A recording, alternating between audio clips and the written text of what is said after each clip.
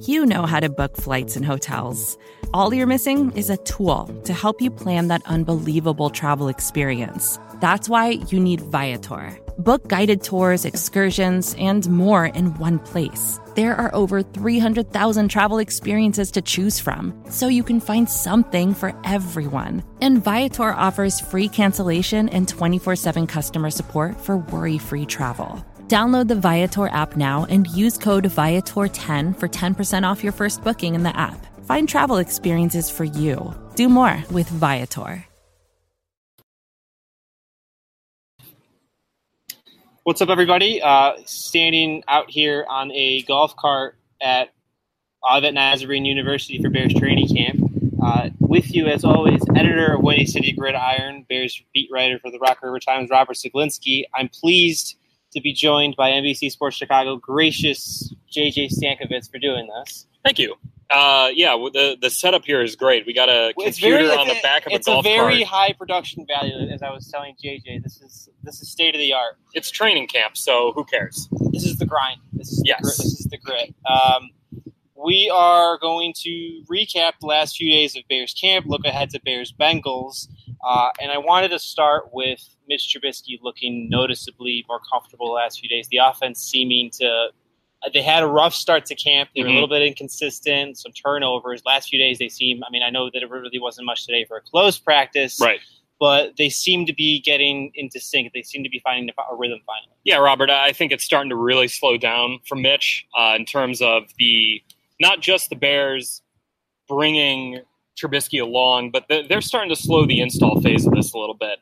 And I think that's kind of important to note here is that, listening to Mark Helfrich talk last week, he said that the install phase of things for Mitch is like he'll go into a practice, into a rep, and have no idea what's going to come into his headset.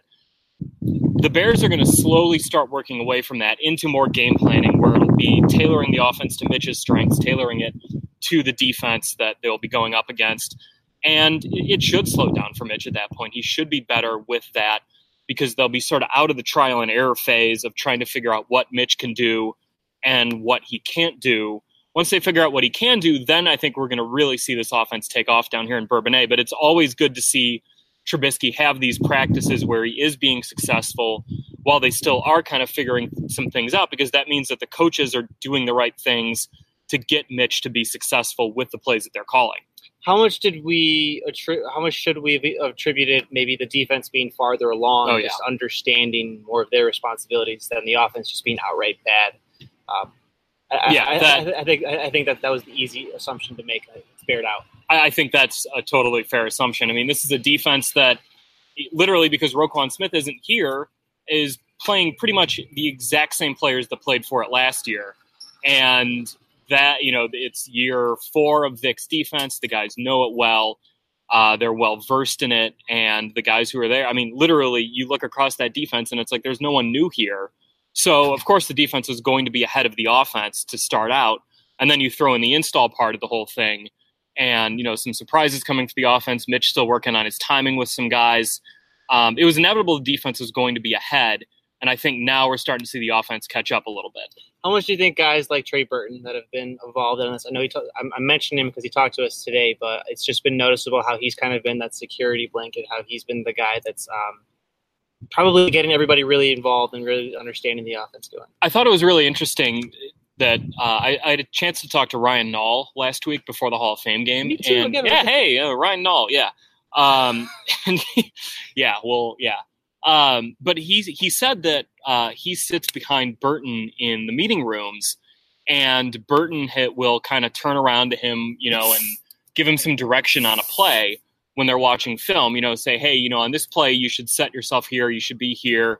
Just like those little tips. And that's Trey Burton, a guy who's signed a 4-year, $32 million contract, turning around to an undrafted rookie who was a really difficult climb to make this team and trying to help him. And I think that's part of who Burton is, because Burton's been there before as the guy who is way down on the depth chart, as an uphill climb to make the team. I think that gives him a really interesting perspective to help out a lot of the other guys on this team and turn him into a leader. He's a very well-respected guy in this team already. And like you said, Robert, on the field, he's a security blanket for Trubisky. Eddie Jackson said he's a really fluid route runner. He's not like most tight ends that he's faced. And, I mean, Eddie Jackson went up against O.J. Howard every day in college practice. So he's a guy who does have some experience facing a pretty darn good tight end.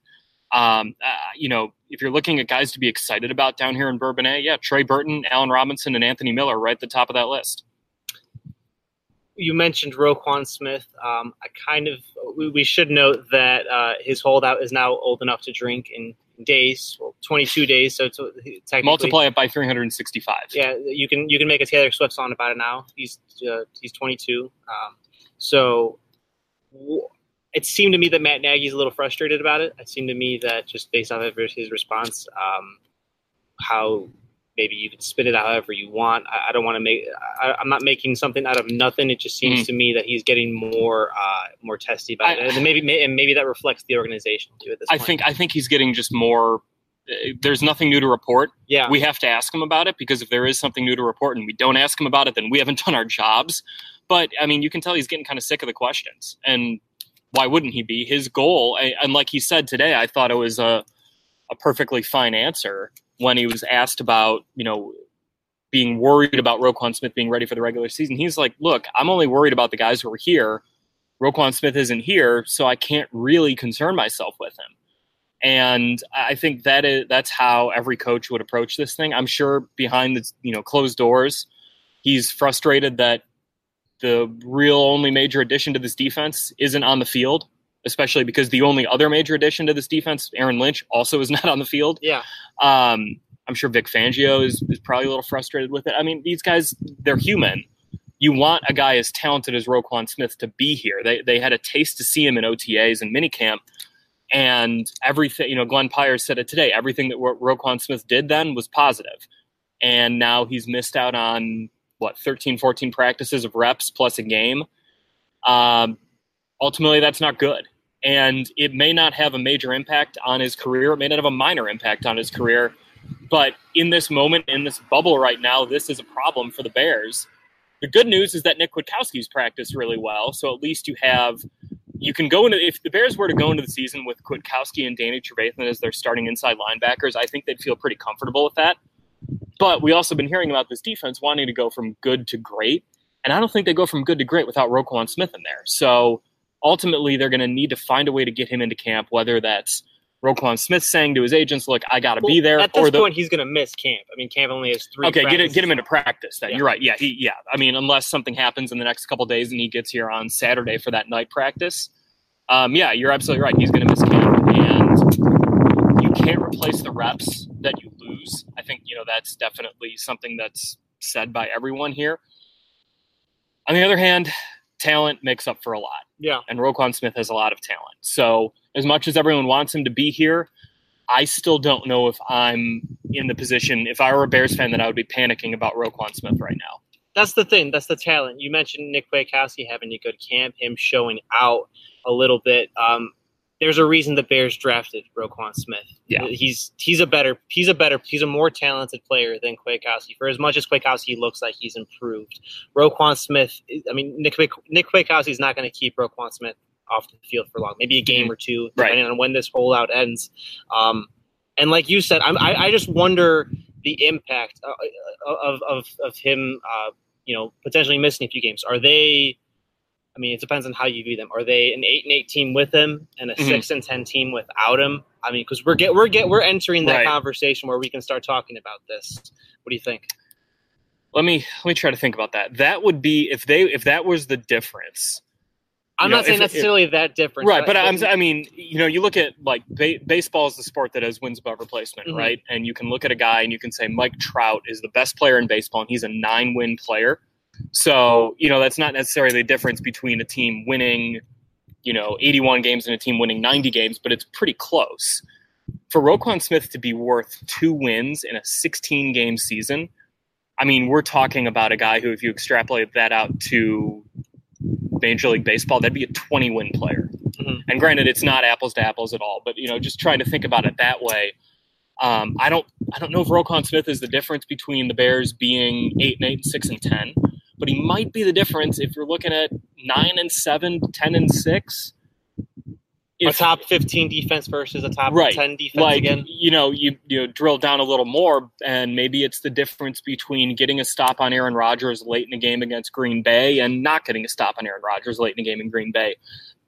Maybe that's what Roquan Smith will be.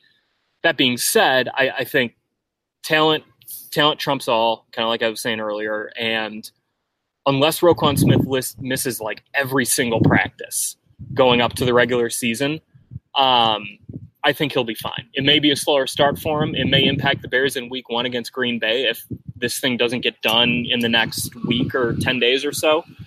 But for right now, I'm still not hitting the panic button on the whole thing just because he still is so talented. He's smart. Everyone says he asks the right questions. He knows who to follow. Danny Trevathan and him will be attached at the hip as soon as he gets here. I think that he'll probably be fine, but get back to me in a week, and I might change my opinion on that. Talking Bears training camp with NBC Sports Chicago's JJ Stankovitz here on WCG Radio. Robert Zaglinski. Follow me on Twitter at Robert Zaglinski. Follow JJ on Twitter at JJ Stankovitz. Wait, there's an underscore in there, right? There's not an underscore. Okay, so at JJ Stankovitz. Just type in JJS and hopefully my name will show up. You will find him. And then follow us on Twitter at WC Gridiron. I thought there was maybe it's been a little underplayed, but I thought there was an interesting development. We have really high production value here. There's a little someone's moving some coffee. Someone's moving some coffee. JJ, I thought there was a really interesting development the past few days, and I must say I'm shocked by it. James Daniels getting some center reps. Mm-hmm. James Daniels featuring there more. One of college football's best centers last year for Iowa. I'm really shocked that this happened. What do we make of this? I mean, it's only August 7th. There's still so much time. This might be the early foundations of that Cody Whitehair move that everybody preordained back in May. He's got to earn it, but I think the opportunity is there for him to earn it. We had a chance to hear from Harry Hiestand this week, who talked how he likes Eric Cush's reliability, and I covered Harry at Notre Dame his entire tenure there. And I mean, the number one thing that you need to be to play for Harry Hiestand is reliable and ideally healthy. And, Harry Hiestand isn't a guy who always wants he doesn't he would play guys who were just solid and he knew he could trust over guys who he might be able to trust. I think that, that was a hallmark of him at Notre Dame. And he's such a good coach because he was able to identify those guys, coach them up, while still then, taking the big potential guy and bringing him along. I kind of see the same thing happening with James Daniels and then Eric Cush and Earl Watford on this offensive line, where Harry Hiestand, James Daniels missed a week of practice, and Eric Cush has left a positive impression on Harry Hiestand right now. Granted, I think there's a lot of game evaluation that still has to take place between now and any decision being made. But Thursday is going to be a big day for James Daniels because he probably will get some run at center. The Bears, Hronis Grisou's been hurt. So you figure James Daniels will get a lot of snaps at center, and that's a good thing for him because it's a big opportunity for him to prove to Harry Hiestand that he actually can play center, and he can be good enough that the combination of 5 offensive linemen at the end of training camp, at the end of the preseason, I should say, will include him in it. And I don't know if he's going to be able to beat out Eric Cush at guard, but he would be able to beat out Cush by pushing Whitehair to guard by forcing his way into that discussion. Let's say he does start week 1 against the Packers. That would mean that you had Cody Whitehair get the majority of reps at center in the offseason. That would mean Daniels, while he's comfortable at center, he wouldn't have had that much experience. Maybe a few preseason games, maybe just a few NFL preseason games, and now Sunday Night Football at Lambeau Field. Potential for disaster there? I think there's a quick shift with their moving parts. There's a quick shift, but I think Cody Whitehair is interesting because obviously 2016 he was going to start a left guard. Very quick shift, and he wound up playing great at center. Last year he was being moved all over the place from guard to center to guard to center to guard to center, seemingly every week down here, and he got off to a pretty uneven start. He played a lot better in the second half of the season when he was consistently playing a position. But I think that the Bears don't need to. This is tough because I think Harry Hiestan's a guy who he'll take his time to find the 5 best. He'll do a lot of evaluation. A lot of those drills that he does will ultimately lead him to that point.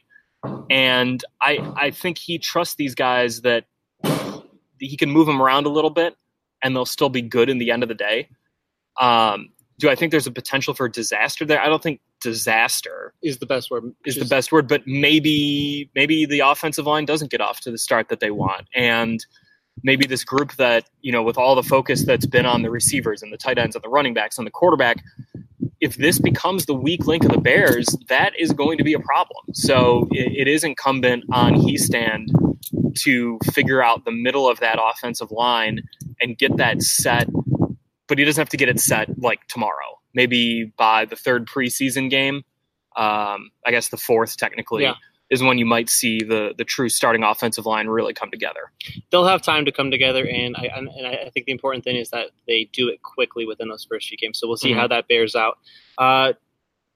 Going to Cincinnati on Thursday, JJ, a fun little road trip. We saw some big performances from some young guys on the fringe of the roster in the Hall of Fame game. What should we be looking for this time around against the Bengals? I was just kind of curious of what how Matt Nagy would answer this question when I asked him on Tuesday about, how much does one game change your evaluation?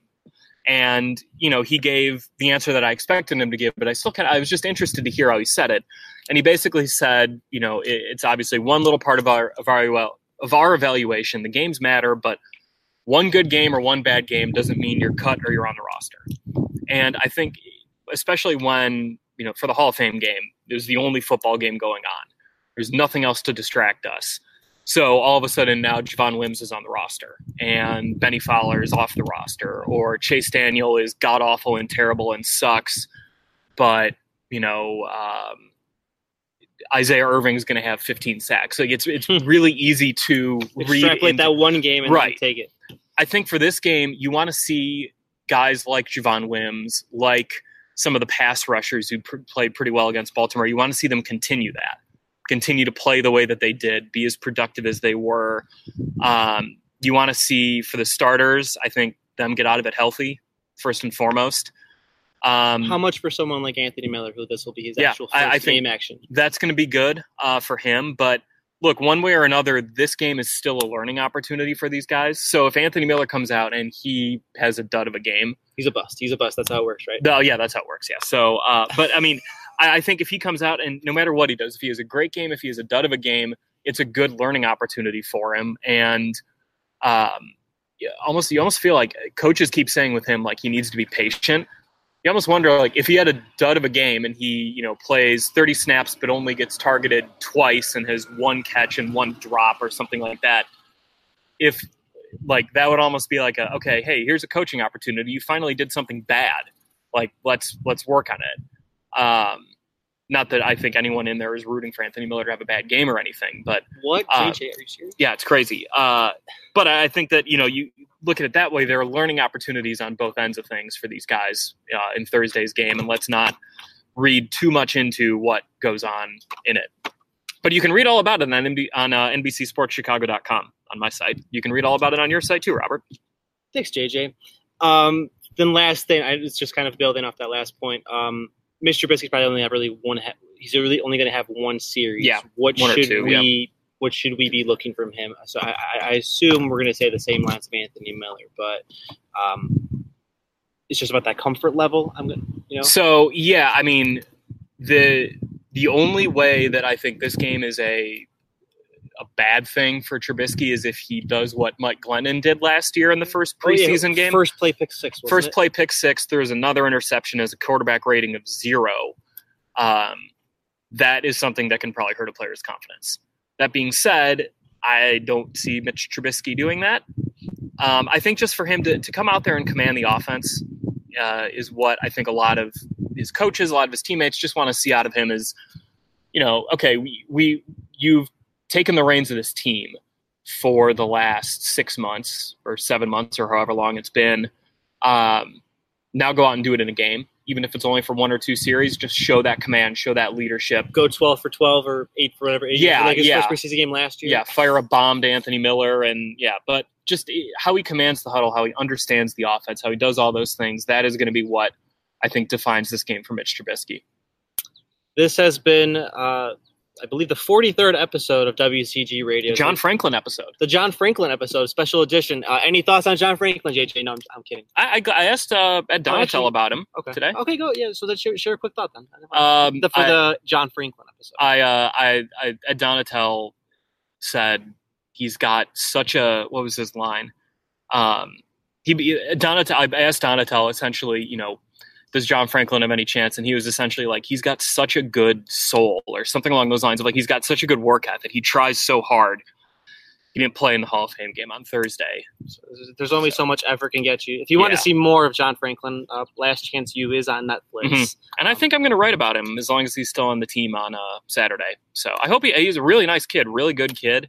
He's a good soul. Good soul, but a guy who is fighting a real uphill battle to make any roster in the NFL, let alone a practice squad. The John Franklin episode of WCG Radio. JJ, thanks for coming on. Really appreciate it. Yeah, of course. Follow JJ on Twitter at JJ Stakovitz. Read his work on NBC Sports Chicago. Follow me on Twitter at Robert Zaglinski. Follow us on Twitter at WC Gridiron. Have to go through this housekeeping every time.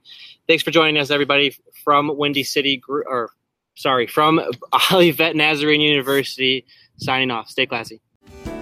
Hello, I'm Spencer Hall from SB Nation, and I want to tell you about my new show, It Seemed Smart. It Seemed Smart is a show about people doing things that, for some reason or another, seem smart at the time. Those things might include doing a little cocaine and driving a bike up a mountain. Or, I don't know, maybe racing 100 miles per hour across the country in the middle of the night with no one's permission. Or even stealing a bat from an umpire's room in a Major League Baseball park. Check it out, and if you like it, tell a friend. I'm Spencer Hall. Don't do anything smart.